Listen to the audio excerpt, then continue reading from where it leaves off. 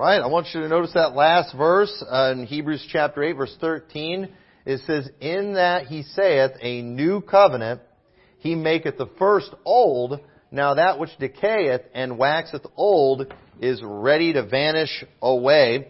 And I want to preach today on the doctrine of the Old Covenant. This is something that is important that we get a hold of and that we understand. And I'm regularly horrified by false doctrine that is coming out of independent fundamental Baptist churches. It's getting so bad.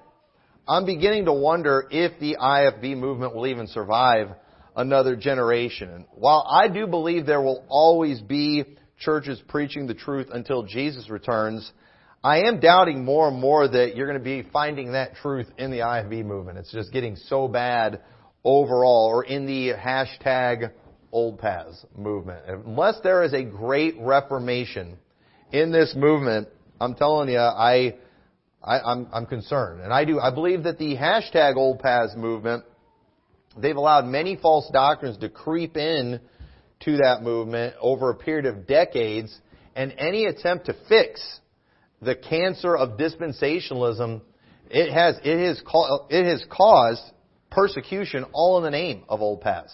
And listen, it's not just people from our crowd or people who are like us. There's other groups out there, there's other Baptists that have been calling out this dispensational stuff, and they get the same treatment, immediately canceled.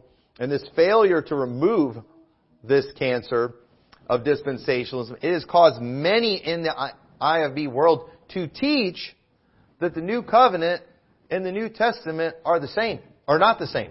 And that the New Covenant is for Israel. And it's not for us. That is being taught in Baptist churches. They'll say the New Covenant is something for the Jews. It's for Israel. It's still to come. And let me tell you, IFB Bible colleges have greatly failed students who have spent thousands of dollars to get a Bible education. They've taught them a methodology rather than theology, and we have a generation of preachers that are incapable of articulating what they believe.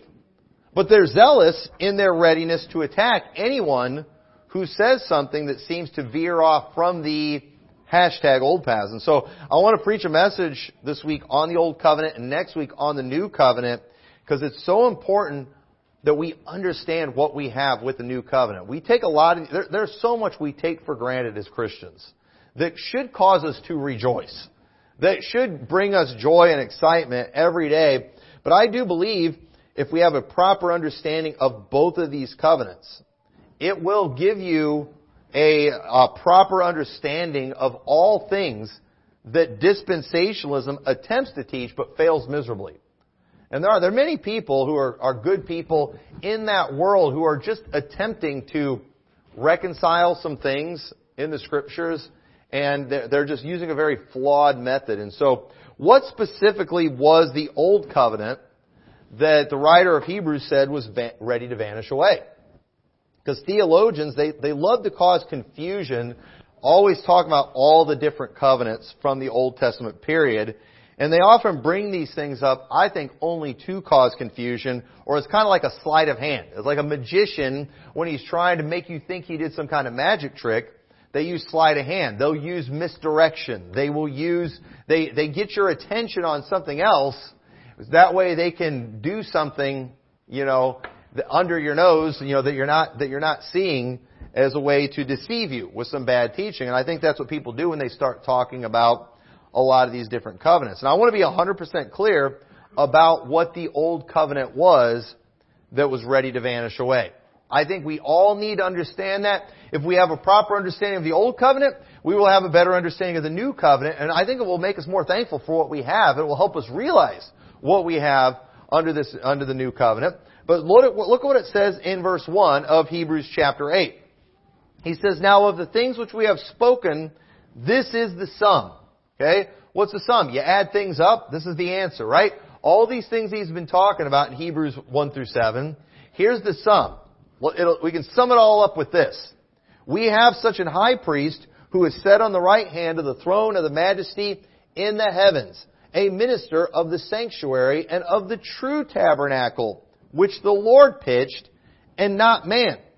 For every high priest is ordained to offer gifts and sacrifices, wherefore it is of necessity that this man have somewhat also to offer.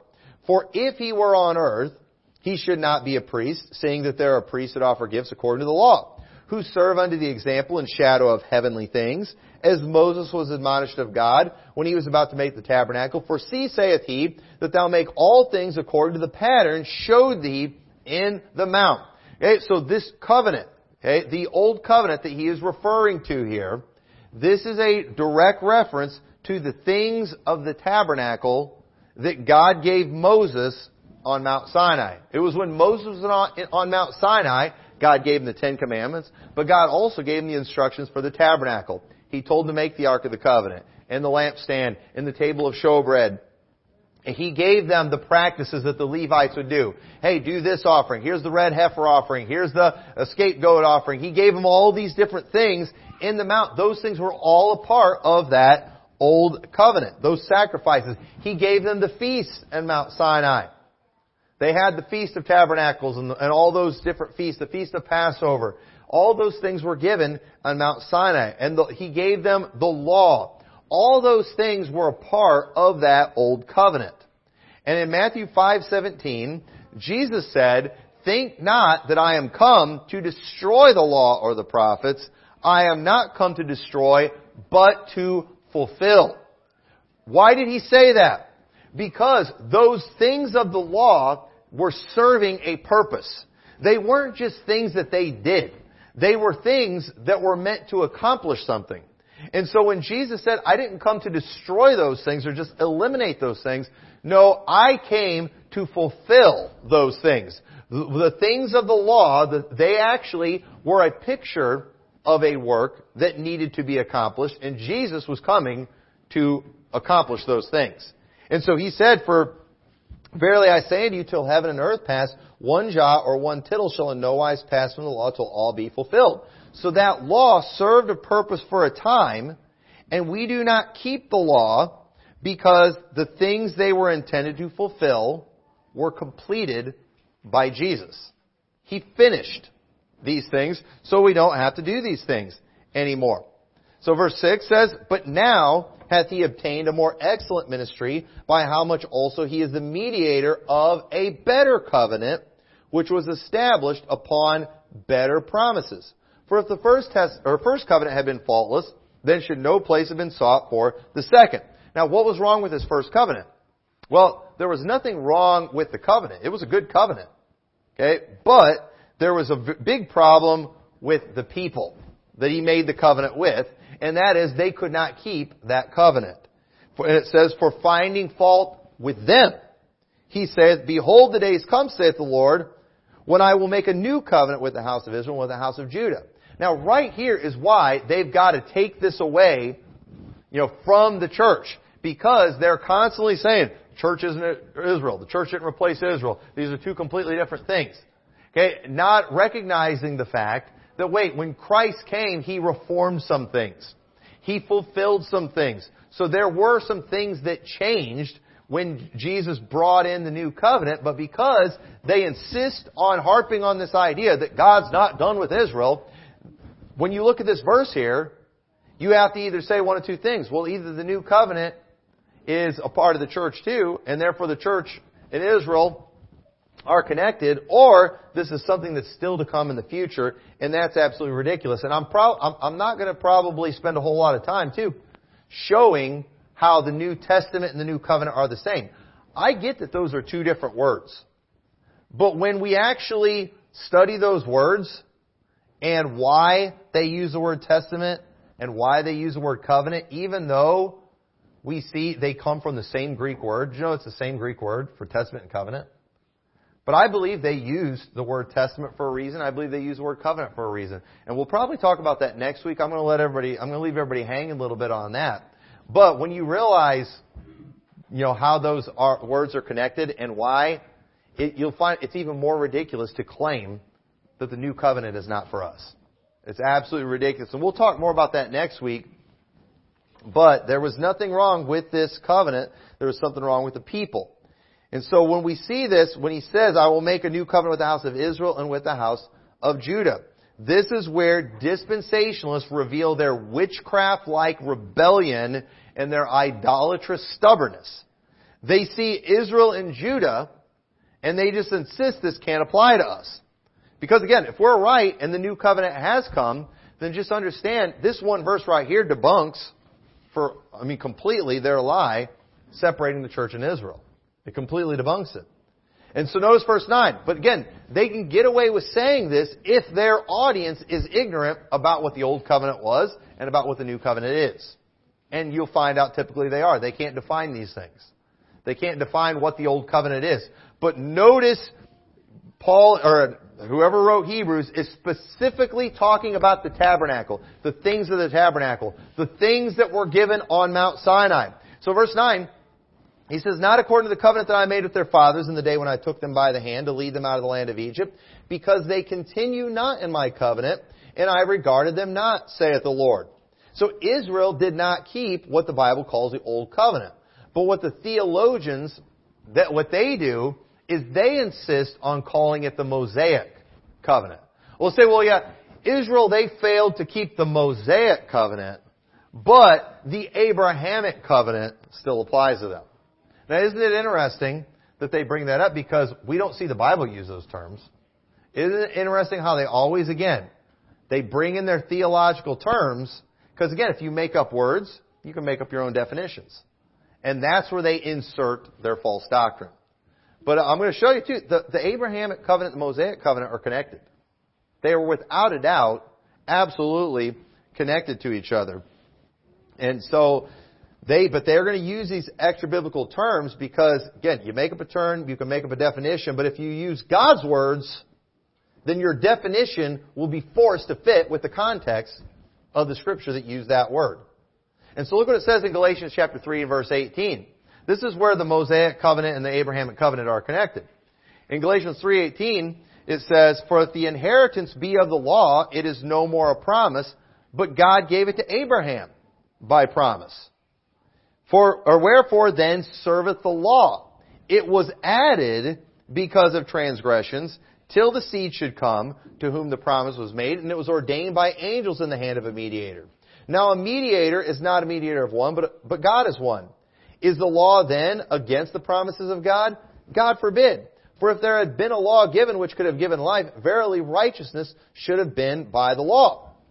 So what can we learn from this? Well, this so-called Mosaic covenant is in fact connected to the Abrahamic covenant, but the people, they try to separate it to give Israel a special promise. But understand that while the promise to Abraham was a good promise, it was fulfilled through Christ, and it goes to those who are in Christ, not those who are of the law. You can't separate these covenants.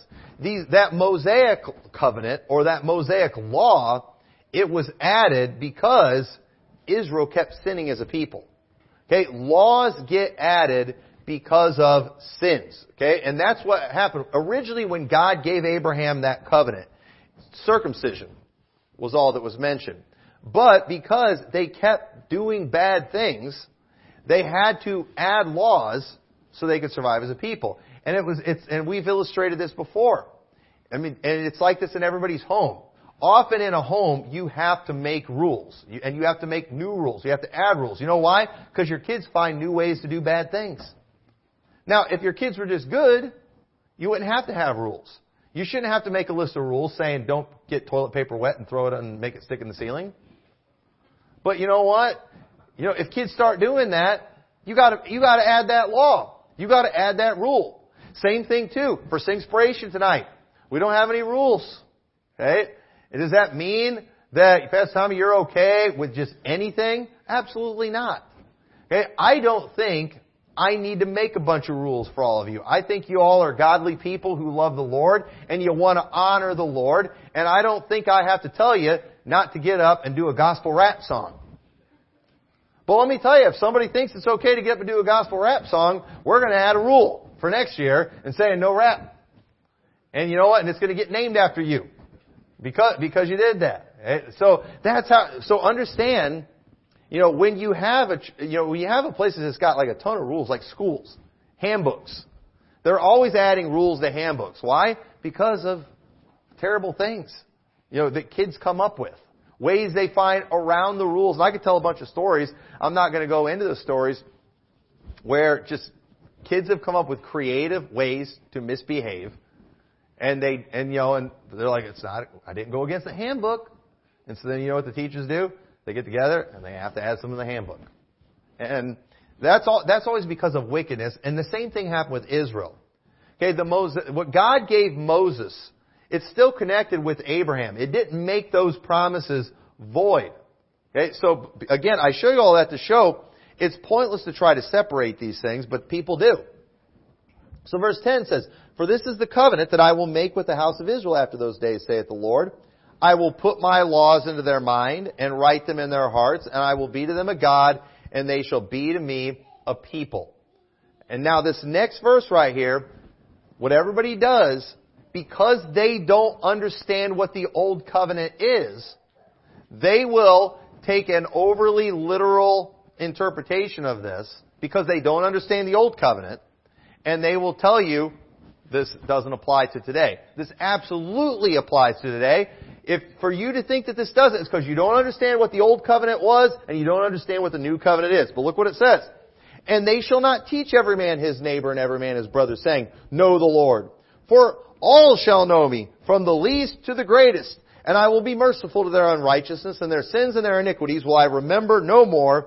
In that he saith, A new covenant, he hath made the first old. Now that which decayeth and waxeth old is ready to vanish away."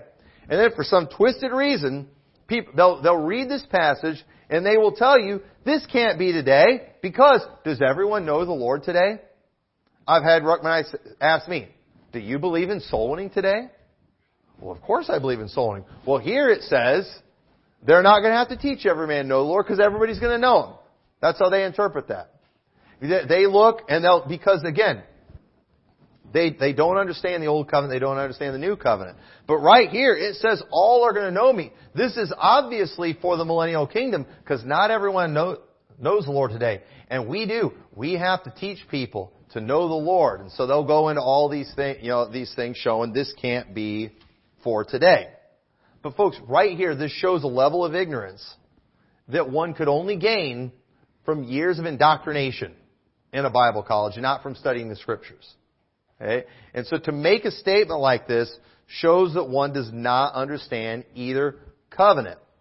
But let's look at some more what the Bible says about this Old Covenant that was ready to vanish away. And I'll show you exactly what that means, because it's really not that complicated. But people are getting confused, because here's the thing. Remember, the chapter divisions, they weren't originally in the Scriptures. Those things were added to help us find things, and they're a blessing. So when we get into chapter 9, we are continuing to talk about that covenant.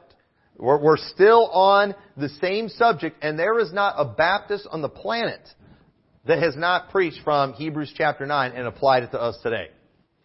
But notice, all of this that he's about to say comes after chapter 9, or chapter 8, where he talks about that old covenant that was ready to vanish away. And look what it says.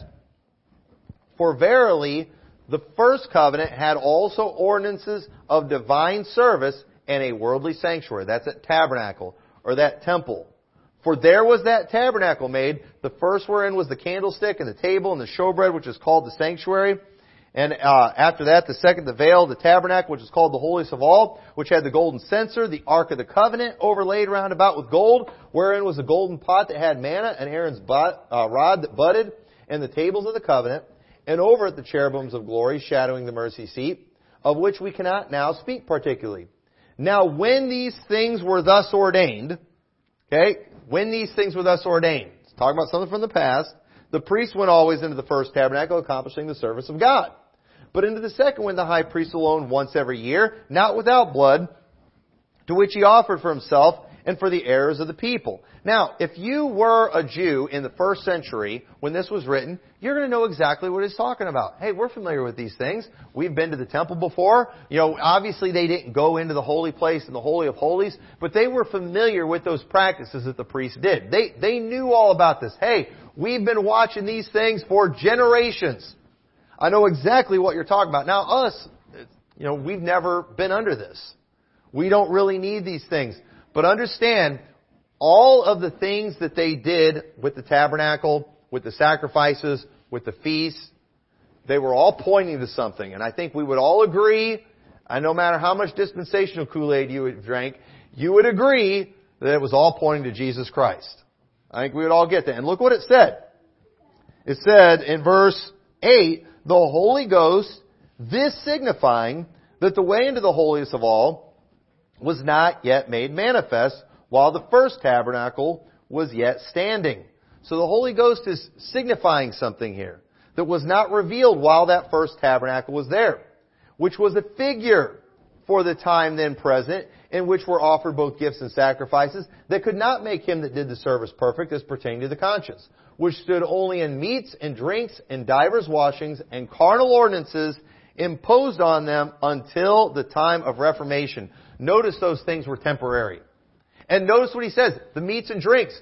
Every New Testament Christian ought to get excited about that. Hey, we can eat Christmas ham this Christmas. You know why? We're not under those dietary restrictions. You know what? We're not under the feasts, the Sabbaths, all of those things. He specifically mentions these things. The divers washings. Nobody washed their feet when they came in here today. Hopefully took a shower at home this morning. But we didn't have any ceremonial cleansings that we had anybody do today. Why?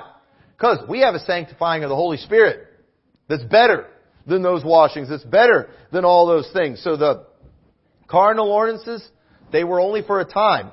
But Christ, being come an high priest of good things to come, by a greater and more perfect tabernacle, not made with hands, that is to say, not of this building, neither by the blood of goats and calves, but by His own blood, He entered in once into the holy place, having obtained eternal redemption for us. So folks, it is crystal clear that the Old Covenant was a reference to the things of the temple, the sacrifice, the feasts, the Sabbaths. That's what the Old Covenant was.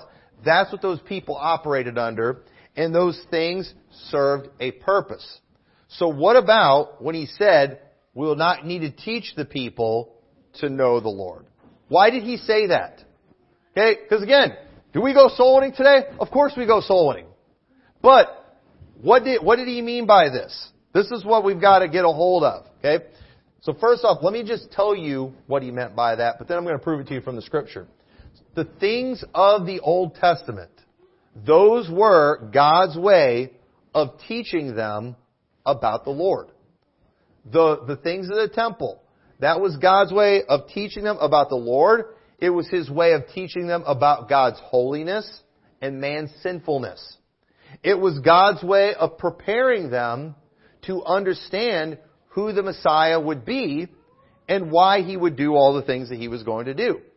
So under this Old Covenant system, it was something that you could be born into, and you were in the covenant as long as you were circumcised on the 8th day as a male. But those under the Old Covenant were not all necessarily saved.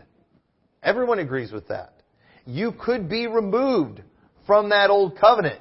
In Genesis 17:14, it says, "And the uncircumcised man-child, whose flesh of his foreskin is not circumcised, that soul shall be cut off from his people. He hath broken my covenant."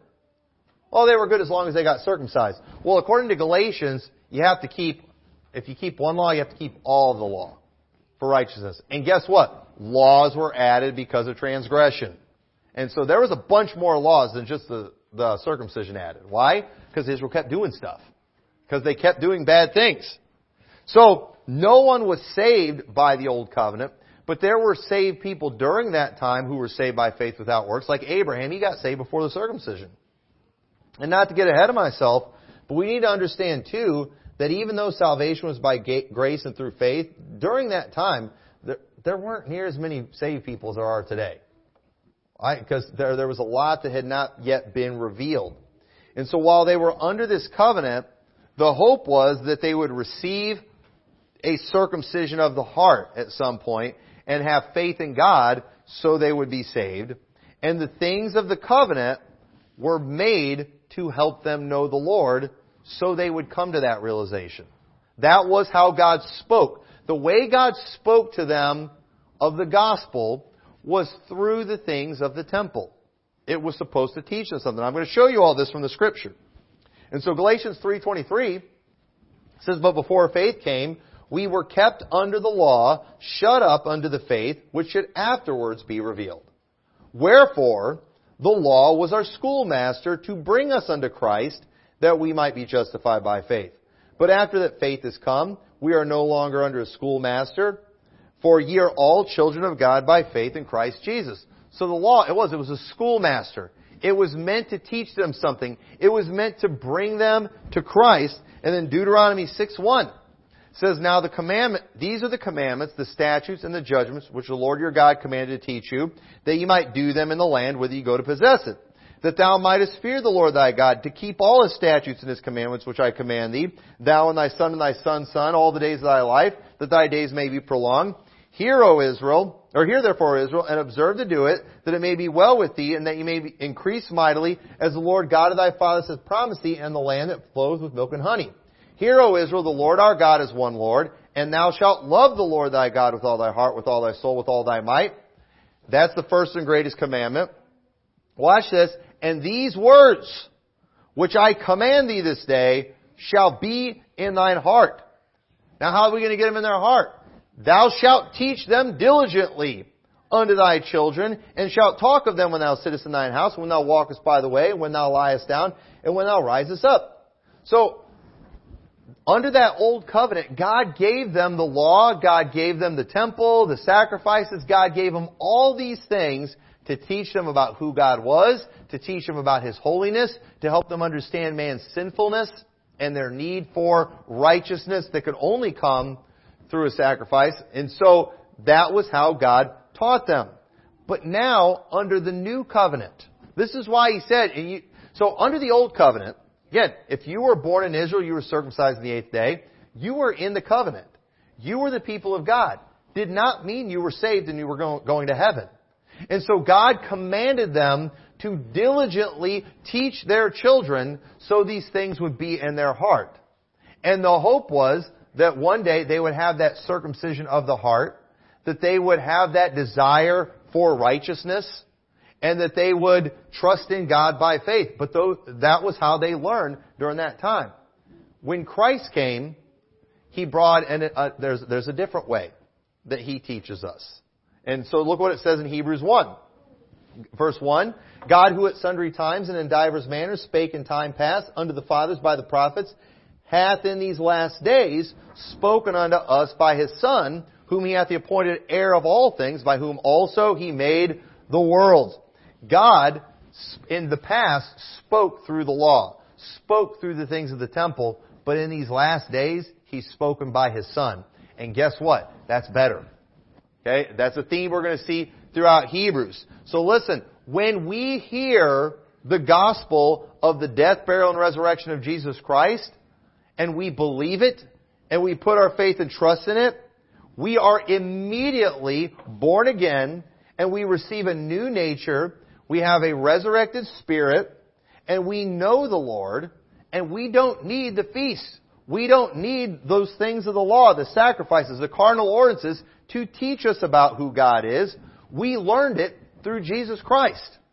Do you all understand that? That's what He's talking about with the new covenant. That's why we don't need to teach everyone to know the Lord. So they would, before under the old covenant, they would do all those things of the law, hoping to get the right things in their heart, so they would know the Lord, love the Lord, and then eventually get circumcised in the heart and be saved.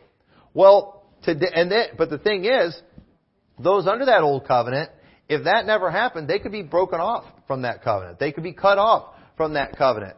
The way we get into the new covenant is by faith in Christ. So when a person believes on Christ, you know what that means?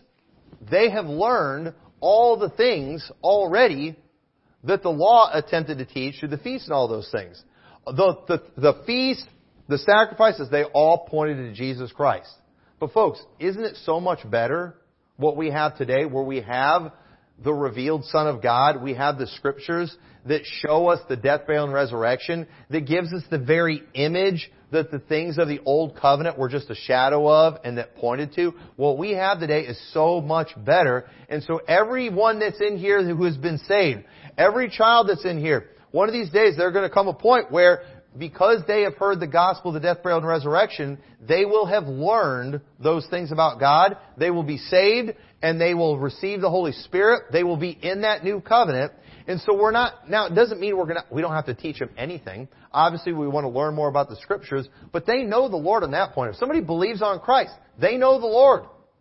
They know the Lord, and He puts these things on their heart, and that's what people need to understand about that. So everyone who's in the new covenant, we all know the Lord. And you know what? We will not be broken off. You can't get taken out of this new covenant. We have something so much better. So look what it says in Isaiah 56, verse 4. It says, "For thus saith the Lord unto the eunuchs that keep my Sabbaths, and choose the things that please me, and take hold of my covenant, even unto them will I give in mine house and within my walls a place and a name better than of sons and of daughters, and I will give them an everlasting name that shall not be cut off." Did you know eunuchs under the old covenant, they weren't able to go into the tabernacle. They were cut off from certain things. But here in Isaiah 56, it's saying the eunuchs that take hold of my covenant, I'm going to give them a place, I'm going to give them a name better than of sons and daughters. You know why? Because unlike Israel, who could be broken off and cut off from the covenant, those who get in on that new covenant through faith, not through the things of the law, they will never have their name cut off. And there were many people that were under the old covenant that were not saved, that did not know the Lord. How about Hophni and Phinehas? They did not know the Lord. But yet they were the priests. They were the sons of the high priest. But they didn't know the Lord. They were sons of Belial. Deuteronomy 10:12 says, "And now Israel, what doth the Lord thy God require of thee, but to fear the Lord thy God, to walk in all His ways, and to love Him, and to serve the Lord thy God with all thy heart, with all thy soul, to keep His commandments of the Lord, and His statutes which I command thee this day, for thy good. Behold, the heaven, and the heaven of heavens is the Lord's thy God, the earth also, and all that therein is. Only the Lord had a delight in thy fathers to love them, and He chose their seed after them, even you above all people as it is this day. Circumcise therefore the foreskin of your heart, and be no more stiff-necked." Even then, God wanted them to have a circumcision of the heart. He wanted them to get saved. He wanted them to have faith. He wanted them to have a true righteousness that comes from faith. And this is what we see in Romans 2. I preached on this a while back. But it says, "For circumcision," in verse 25, "verily profiteth, if thou keep the law," meaning all of it.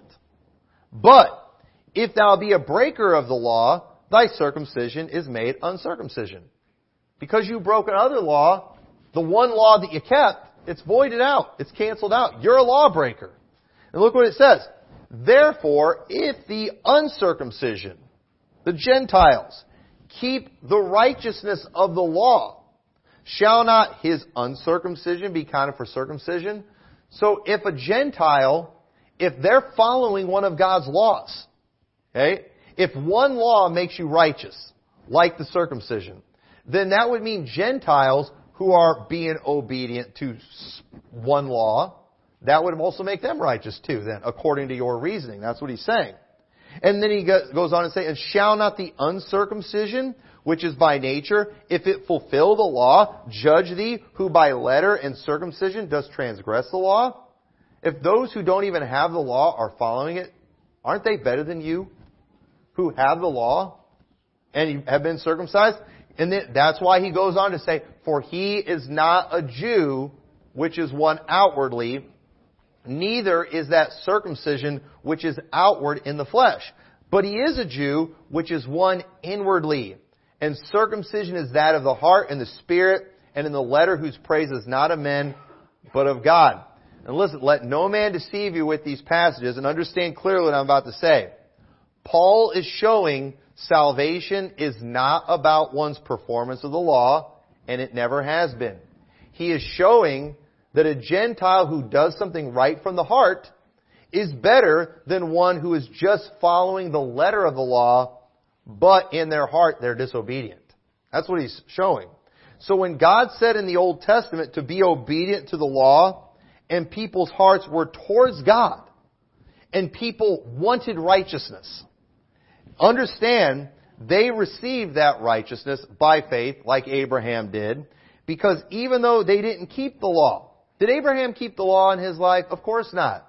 But even though he didn't keep the law, because he desired that righteousness and he had faith in God, the blood of Christ covered all of his failures and transgressions. Even Lot, his failures and transgressions were covered, and that's why in the New Testament we read about just Lot. Just Lot? He wasn't just. Well, actually he was, because he was of faith, and the blood of Christ covered all those sins that he did. But so again, today, through the life of Christ, God has fully revealed that man cannot be righteous by the law. He was fully revealed how Jesus paid it all. And when we believe that message and we desire that righteousness, guess what? We receive it. That's why it says in Romans 10:10, "For with the heart man believeth unto righteousness, and with the mouth confession is made unto salvation." So again, in Hebrews, when it talks about you're not going to need to teach everyone to know the Lord, they needed to do that under that old covenant so these people would be saved. And the reason that they kept becoming so wicked as a nation is because they kept forgetting the Lord, because they weren't following the law, they weren't doing the practices like they were supposed to, and so they never achieved that righteousness. And so under this new covenant that we have, understand when we believe the gospel, we've learned. How did we learn who the Lord is? How did we get to know the Lord? Through the gospel of Jesus Christ. Anyone who knows the gospel knows what God wanted Israel to learn about the Lord through the things of the law. We already know those things. And folks, this is another reason that infant baptism is so wrong. Because many people, they think, well, it's just a picture of the new covenant, and just like they had the circumcision in the Bible, they do with babies, we can baptize babies today. No, absolutely not. Absolutely not. Because under that old covenant, that was something you could get cut off of. But under the new covenant, we believe in believers' baptism. We baptize those who know the Lord. Where if you baptize somebody before they're saved, we kind of have to do like Israel. We got to do all these things to teach them to know the Lord and all these things so they can enter into the covenant. No, you're not into the covenant until you know the Lord under the new covenant. That's why, so we should never baptize babies. That is just going to give a false assurance. That's going to cause confusion. We do not baptize unbelievers. We only baptize believers, those who have entered into that new covenant, those who know the Lord. And if somebody does not know the Lord, meaning they don't know the gospel. If somebody comes to this church and they're like, I want to be a part of this church. Well, do you know the Lord? Well, you know how we're going to find out they know the Lord? You know what we ask them? We ask them about their salvation. How do you know you're saved? If they talk about their works, they don't know the Lord. But if they tell us about the death, burial, and resurrection of Jesus Christ and how He paid for their sins and they're eternally secure, hey, they know the Lord. Then we'll baptize those people. We'll baptize. They obviously have entered into the covenant. And so that's why the Bible says, with the heart man believeth unto righteousness. And so why did the writer of Hebrews say the old covenant was vanishing away? Well, because, again, what is the old covenant? It's the things of the temple, right? It's the things of the law. And so because Jesus had already fulfilled the things of the law, because He had made sacrifice for sins, it was only going to be a short time later, and God was going to completely remove the things of the old covenant, meaning the things of the temple. The destruction of the temple, the physical temple. That He's going to dissolve the physical nation. All right, hey, we're done. We used this for a long time. This was the method. It had a purpose. It served its purpose. But the Messiah came, and you know what? We're done with it. And Israel, they weren't ready to walk away from it. They wouldn't just let it go. And what did God do? God sent in a heathen army. There was that time of the Gentiles, and they came and they trod underfoot Jerusalem. They destroyed that temple. There wasn't one stone left upon another. They were dispersed as a people. God was finished with the physical nation. It served its purpose. The kingdom of God would become a new and glorious kingdom that would spread throughout the whole earth. And folks, we are a part of that today. We are a part of that new covenant. We are new covenant people. We are the people of God. In a better way than even Israel was the people of God back then. We're a people who are secure in our covenant. We are a people where everyone who is a part of the new covenant, we all know the Lord. From the least of us to the greatest of us. So, well, what if there's somebody in the church that's not saved? Then they're not of us. But hopefully they'll learn. Hopefully they will, through hearing the gospel, and then they will know the Lord, and they will be saved. And so just kind of a bonus point, whenever God told Israel to do things forever, because did you know there's many things that God said in the law that He gave to Moses that were to be done forever, like the Passover, like the priesthood of Aaron. It says everlasting, forever. And so, your dispensationalists, they look at that and they're like, okay, obviously God's going to have to go back to that Old Testament economy. Well, hey, a 2,000-year break doesn't count as everlasting. You all understand that? That doesn't make any sense either. But just, here's what people need to understand. This is what they're just not getting because they don't understand the Old Covenant. Okay? When Jesus came in and brought in the New Covenant, and what did it say? He said, I came to not destroy the law, but to fulfill it. To finish it. Here's what we have to realize. The work that the Levites did, the daily sacrifices, the yearly sacrifices, they were meant to accomplish something. And Jesus finished those things. He accomplished those on the cross. So, to illustrate, a good way, I guess, to kind of illustrate it. Just imagine that I was giving a job to do, and, whatever this job is that I'm doing, okay, it's going to keep the world from exploding, okay? It's kind, and if I'm told you and your family for the rest of your life, there's this scientific thing that you have to do to keep the world from exploding, and it's given to you to be done forever. Okay. Now, if somewhere along the line, generations in the future, God comes along and He says, all right, I'm going to permanently fix what you are preventing from happening. Is that God breaking His promise to me because now I don't get to keep saving the world every day? No. He saved the world. He finished it. He accomplished it. So the things that the priests were doing, it was something that Jesus finished for them. That's not breaking His promise. That's relieving a burden. That's taking something away that was a burden and that was a challenge and a thing, too, by the way, they weren't doing a very good job with. Again, people just don't understand what the purpose of these things were. So it's like, why do we need to keep continuing to do the Passover when Jesus completed the things of the Passover? What those things were meant to accomplish, Jesus finished those things. What the things of the temple were meant to teach, Jesus taught us those things. He did all those things for us already. It just shows He kept His promise. And so this is why, as New Covenant Christians, we do not sacrifice animals, why we don't keep feasts, why we don't do the dietary restrictions or keep the Sabbath. These were all things that God gave those under the Old Covenant to teach them about the Lord. But understand, in these last days, God has taught us all of these things, not through dietary laws, temple practices. God taught us all these things through the work of Jesus Christ, through the gospel. When you read Matthew, Mark, Luke, and John, you learn everything that you need to know, things that the law were meant to teach. And so we understand those things were finished. By God revealing Himself to us through His Son Jesus Christ, all of those things were finished or fulfilled through Christ. We have entered a new and better age with a new and better covenant.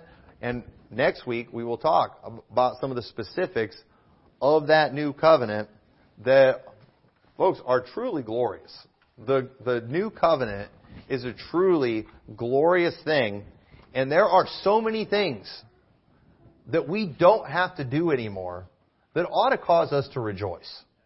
Okay, aren't you glad you didn't have to go through a mikvah and do some kind of cleansing or something before you came in here today? I mean, aren't you glad that, that you don't have to worry about just dropping dead for not doing some kind of ceremonial thing. Aren't you glad you don't have to worry about losing your salvation? Are you thankful for that? I mean, we ought to be thankful for that. Aren't you glad that you are able to just, we are ready right now to do the service of God. We are ready. Right now, we can go and give somebody the gospel and get them saved without any ceremonial things being done ahead of time. We can sing praises to God, even though, again, we're filthy, we can have body odor and all these things, but yet we can offer up praise to God and it is acceptable to Him. We don't realize why that is, I'm afraid. That's because of we have the Holy Spirit. He takes care of all that. It doesn't mean that, laws aren't important, that we shouldn't try to be good, decent, moral, and all that kind of stuff and try to fulfill these things. But aren't you glad, even though we all mess up and we come short every day, we're still acceptable in the eyes of God? That is a glorious thing that we need to get a hold of. And you know what? I think sometimes it'd be good if we could see somebody just fall over dead because they weren't acceptable, when it comes to these things. That would cause us to take these things more serious. But because we've never seen that before, because we've never experienced any of those things before, we've never seen the ground open up and consume a bunch of people. We've all wanted to several times. But the reality is, we probably needed to get swallowed up a few times. So the thing is, because we haven't seen these things, we just take for granted what we have. We have something that is truly glorious, and because we have not been teaching it properly, we've got dispensationalists out there telling us that many things that God already accomplished have not been accomplished. And folks, no, they have been accomplished. We're just not enjoying them like we should, and I think we ought to enjoy them. So we'll talk more about that next week. So with that, let's pray. Dear Lord, I thank you so much for your word. I thank you for this new and better covenant. I pray you'll help all of us, Lord. Anytime we're studying the Old Testament, we're reading about all these things, just let it cause us to be thankful for what you have revealed to us, what you have accomplished for us. We thank you so much for it. We thank you that you love us and you save us, but we also thank you that you're willing to use us and let us serve you and be a part of your kingdom. And I pray you'll help us to be faithful in our service to you. In your name we pray. Amen.